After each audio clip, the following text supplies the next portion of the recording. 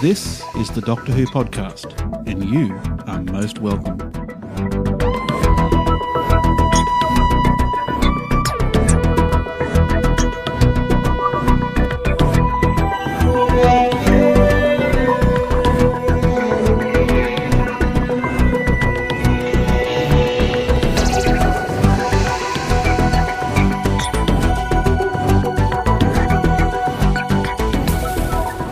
Yes, hello and welcome to episode 237 of the Doctor Who podcast. We've got a rather special edition for you this time around. This is the first live podcast I think we've put out on the main feed almost ever. We're outside the British Film Institute where about 10 minutes ago the closing credits to Day of the Doctor rolled to yelps and a half-hearted attempt at a standing ovation was made. But it was a fantastic experience. But let's find out what my companions, I like calling the people I record with companions now.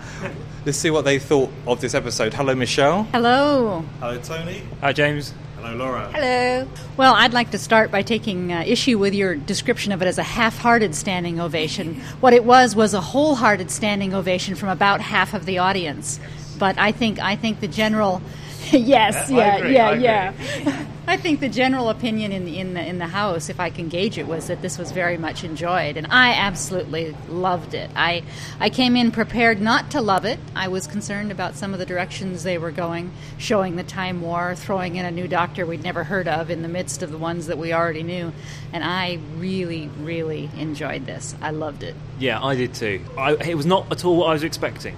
And I don't know what I was expecting. I had preconceptions of a very dark story, and it really wasn't very dark. It was very light, it was very positive. There were some sort of dramatic moments in it, but it was funny, it was historical in parts, which I wasn't expecting. There were monsters, and there was a really fascinating resolution, and it's going to take a long time for me to process it, I think. Yes. I think I need to watch it again because I'm not sure where the Zygons went. Well, they didn't. We don't really know where they went. Because the last time we saw them, it was in the room when they were trying to decide or trying to remember who was human and who was Zygon, and then we didn't revisit that room again. No. It's okay, though, because they were in negotiations. They were going to work it out. I think the indication was that part of the plot would be resolved. And it was... it was not the main part of what was going on. It was not the main problem in the story. It was really a look into the character of the Doctor, and it was a character study. And I loved it. I loved the way the three different Doctors were used. I loved the way they worked together instead of sniping at each other the whole time. Although there were humorous jests, but they were loving jests. I loved it. I liked it. I'll say that much. I didn't think it was absolutely fantastic. I thought it was a pretty strong Stephen Moffat episode, and I thoroughly got caught up with the ride. I followed the story. I didn't have any major concerns about the addition of another Doctor. I thought John Hurt was immense. I thought he was a fantastic Doctor from almost his first line. I loved how Rose wasn't back. Yes. I think that was a really good decision, and I think Billie Piper actually probably gives one of the best performances I've ever seen her in anything. Agreed. Yeah. At the 3/4 point, I think I was prepared to come out and say I liked it because I can't remember whether it was the Zygons or the moral dilemma, but something got a little bit slow at one point. But I think I agree, the three Doctors worked really well, and I sort of expected everything to get a bit cluttered in them. But they complemented each other well, and as you say, got on well. Well, I think for the first time in a multi-Doctor story, you had the characters of the Doctors still not knowing what was going on with their own personal timeline. And I like the fact that it was Clara who suddenly realised, hang on, this Doctor hasn't pushed a button yet. But the thing that I liked about this episode the most, without doubt, is that Stephen Moffat chooses the 50th anniversary to undo all of what Russell T Davies did. The Time War now... Well, it came to an end peacefully. Gallifrey, presumably, is in existence. Yay! The 11th Doctor... Good. The 11th Doctor has now a mission to go on. Yeah. But anyway, a couple of questions. What was Tom Baker doing there? I didn't quite get that. They seemed to say he was a curator, and then they kind of alluded to him being the Doctor, but then talked about him being the curator, and... it didn't make sense because the Doctor wouldn't get that old and he wouldn't be curating a museum. Well, that was pretty much my reaction as well. And also, there was lots of whooping in the audience at various points, as you would expect. And the first line was from Tom Baker got obscured. So Yes. that may well have actually explained it. But Well, we have to bear in mind Time Crash, where Peter Davison was suddenly much older, and there was an explanation for that. But I think that it was genuinely what would have happened if the 11th Doctor and Tom Baker now had a conversation in a museum. And I'm pretty sure that they just pointed cameras at Tom Baker and let him talk for a bit. So is that clever, or is it a bit silly? It's interesting. I'm sure there will be theories. I think it is purposely ambiguous. I don't think we're supposed to know what was going on, and I don't mind that I don't know. I think the whole thing was a little bit meta and sort Yeah. of almost breaking through the fourth wall, was it? Yeah. At times. But I think that was fine for this one episode because it was a celebration of the 50 years. So it was fine that they kept referring to each other's foibles, and Hurt kept talking about the things that the other two do that's a bit more modern and emotive. So, yeah. Yeah, I think that's really good, the Doctor interplay, which is always strong and very present in the multi-Doctor stories. And Hurt was a lot funnier than I was expecting. I was expecting a dark, distressed Doctor, but he wasn't. I think that's what we got at the beginning of the story. I think towards the end, because clearly, you know, he hadn't got to the point that the 10th and 11th Doctors could remember. Yeah. You know, so they had that element of dark and melancholy and so on. But don't you think, bearing in mind they've spent all of, nearly 3 regenerations now, 3 incarnations, lamenting the fact that they've killed everybody, that all of a sudden, oh no, we could just go back and not do it after all. But the reason that they didn't do it was this moment, this device, that he was going to use anyway. So the whole thing must be a paradox. Yes. So it never really happened. So they were convincing themselves that they were a bad person when they weren't. Exactly. So that must be quite annoying, knowing that you spent 400 years kicking yourself for something you didn't actually do. Yeah. But the neat thing is that they did account for the fact that their personalities would have been completely different if they'd remembered that they'd saved the world, or the Gallifrey.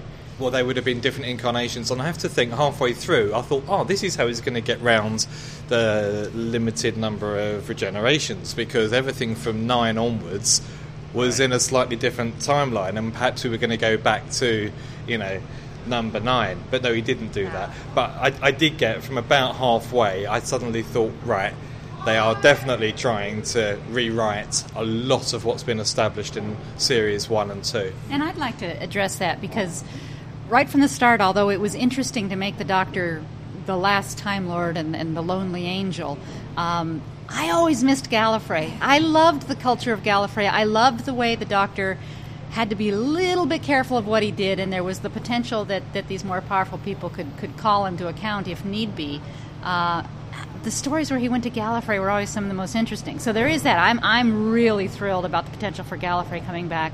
But more than that, this weight that he's been carrying around, this guilt and his survivor's guilt, it was interesting for the start of the story arc, but I was getting pretty tired of living with it year in and year out. And one of my concerns about the show the last couple of years is how dark it's gotten. It just, it's particularly looking at the poor companions that have traveled with him, it just doesn't look like a lot of fun.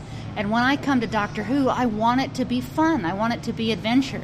And for the first time with the story arc that this sets up now, where the Doctor has a positive goal to go after, I'm excited about the show in a way that I haven't been for a couple of years. Well, I'll say I'm excited about the possible direction that the show is going in, and I always thought the casting of Capaldi would necessitate the change in the way the stories were going to be told. However, I have liked that element of darkness and slight melancholy on the Doctor's part. I like the self-loathing, you experience. Makes me feel better about myself. I mean, I've spent the last 2 weeks with you, I understand. and there should be an element. I mean, you can't lose that. You need the darker currents, but they need to be balanced by the lighter things, too. And I think there has been a fairly good balance between serious storytelling, and I think it's true in this story as well. There's a lot of serious discussion, long scenes between characters that are not comedic in nature. Yeah, you've got your quips and you've got the scenes where there's lots of quips, but this story was very slow in pace. I thought it was going to be much, much faster. Yeah, I agree. The first hour or so I was thinking, are we going to see anything?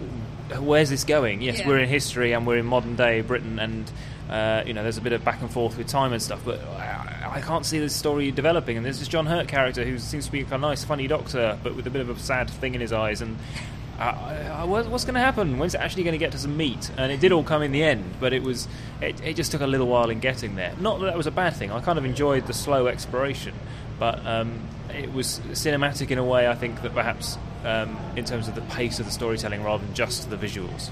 I think the visuals were quite impressive, not just the computer graphics, but certainly the desert planet that John Hurt made his entrance into. Where was that supposed to be, incidentally?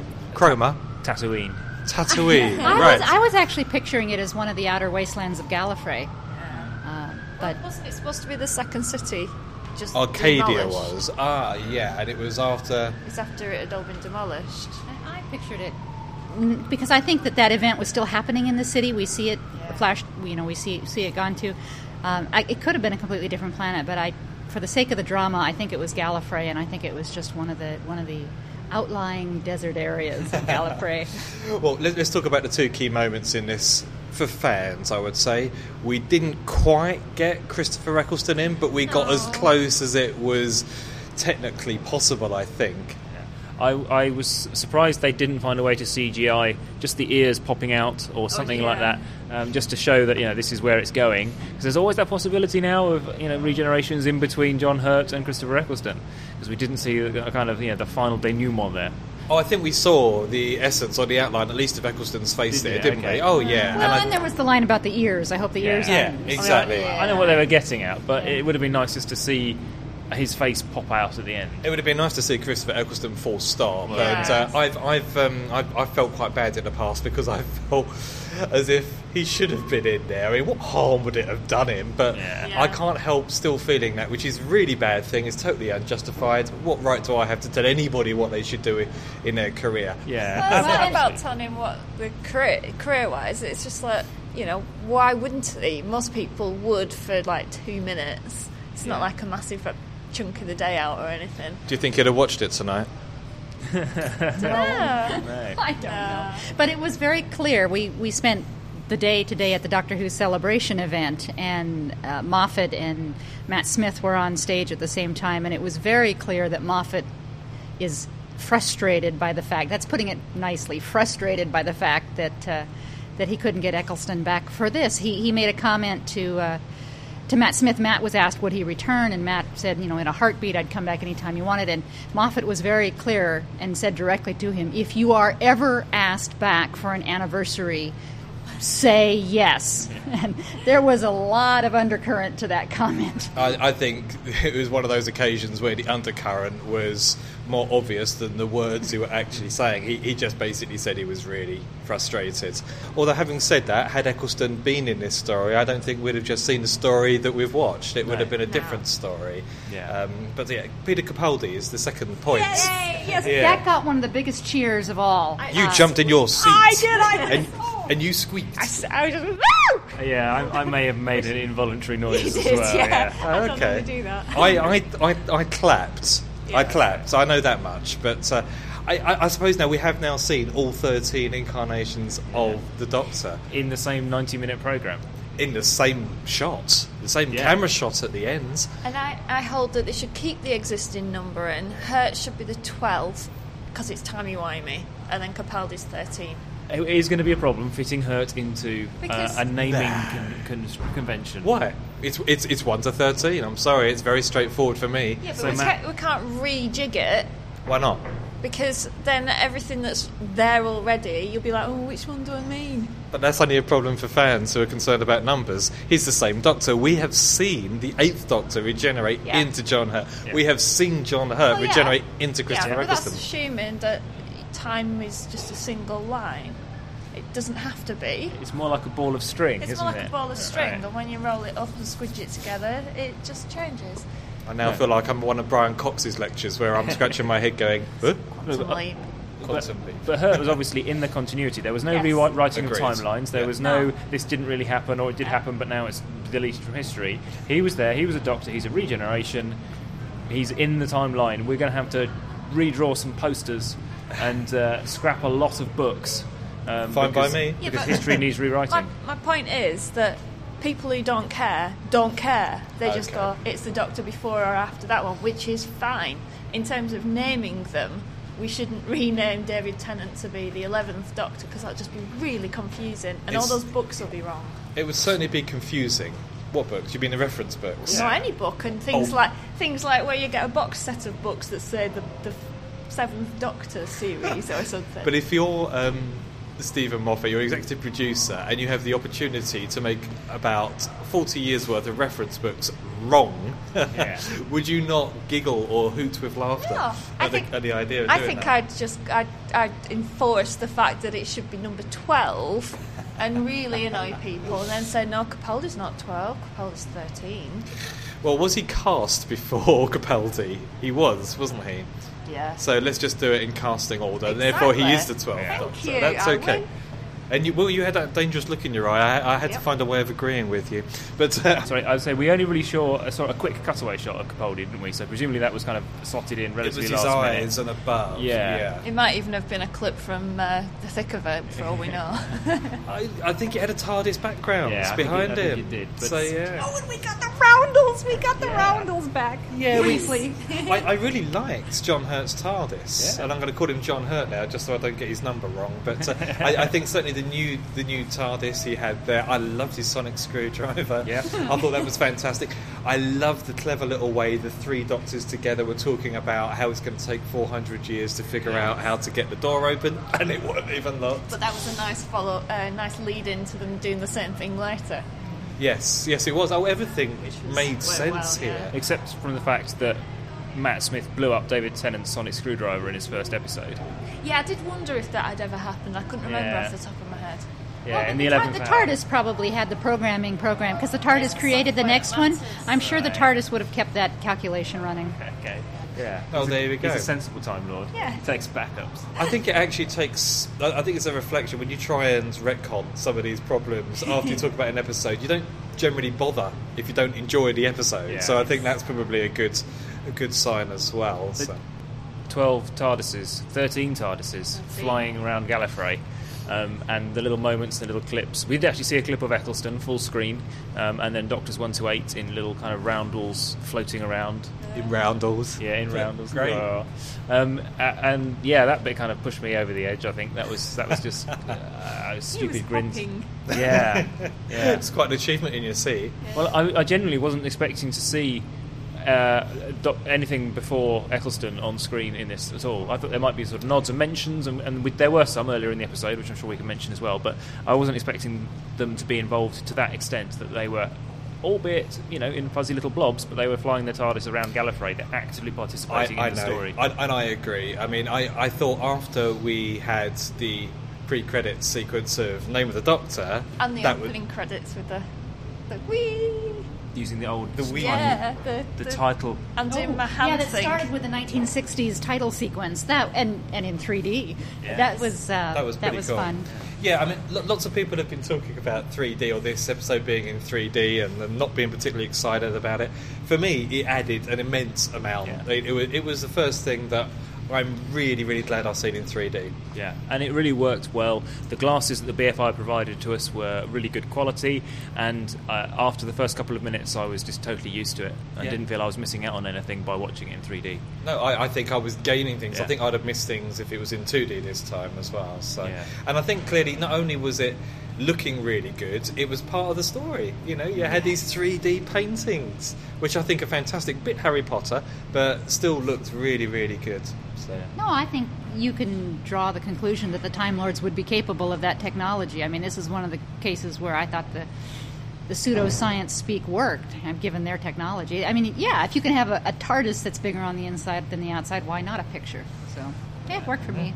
Danny mentioned in the SFX talk this morning about how one of his two favourite scenes or hardest scenes ever was in tonight's show, and I can see why now, because that scene on Gallifrey when they're blowing up Daleks and there's fire everywhere, I don't think we've seen anything quite so Star Wars level effects before.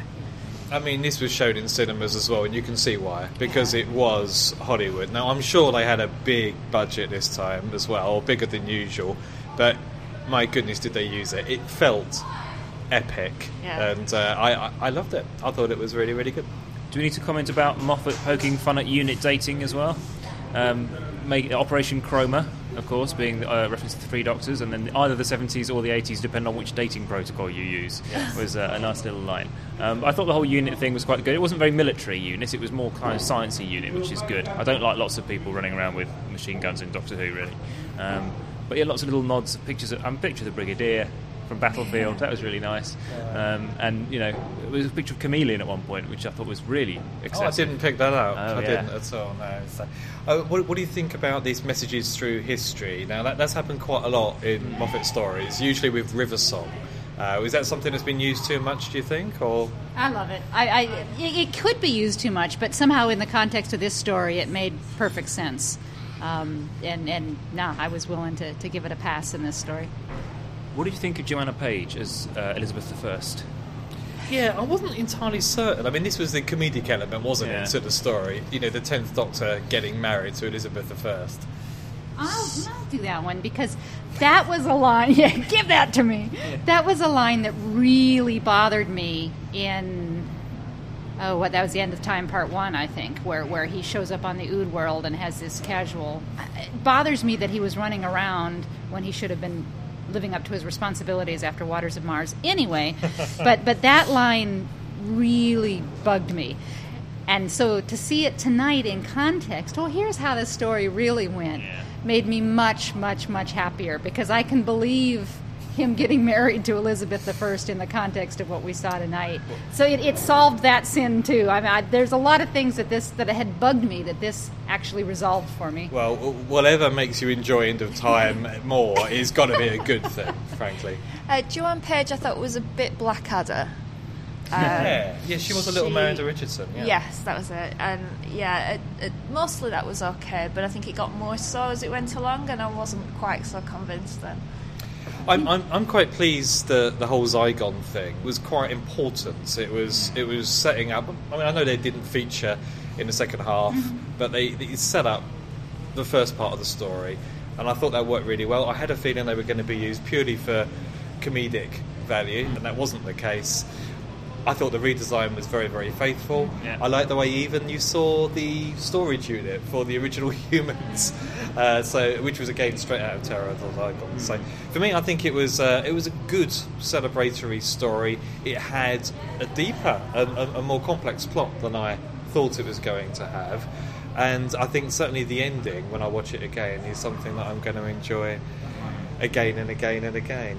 I think it had an overall feeling a bit like the Christmas specials, except that it was better than the Christmas specials usually are. Lots of fan service, I think, this time, Yeah. whereas the Christmas specials can be very standalone indeed. But certainly, one of the things that wasn't addressed was the regenerations limit, so presumably we've still got that to look forward to. I thought early on, right at the very beginning, he said the Doctor lives forever. Because at the time I thought, that's the regenerations thing fixed. Yeah, but he's claimed that before. He claimed that in the Tomb of Cybermen. And we know it's rubbish. I think he said practically forever, or something barring like that. accidents. Barring accidents, Yeah. that was it, yeah. Yeah. But we'll see.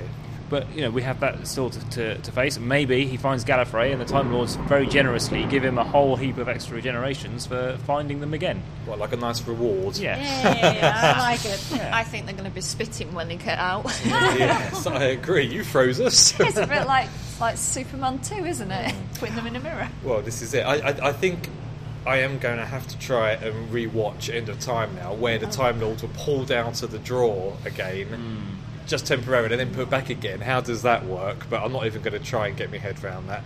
Like you, Tony, I want to take a bit of time to process this.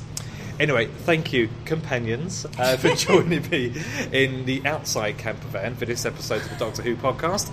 I'll be joined later on this week, where you'll get to hear what Leeson, Tom, and perhaps somebody else thought of this episode as well. So make sure you keep checking back on the feed to see if there's yet another episode of the Doctor Who podcast. Bye for now, everybody. Bye. You've been listening to a live episode of the Doctor Who podcast with James, Michelle, Tony and Laura. You can find more episodes of the show at thedoctorwhopodcast.com or drop by Twitter, Facebook or the Doctor Who podcast forums and say hi to the team. Happy anniversary, everyone. See you later.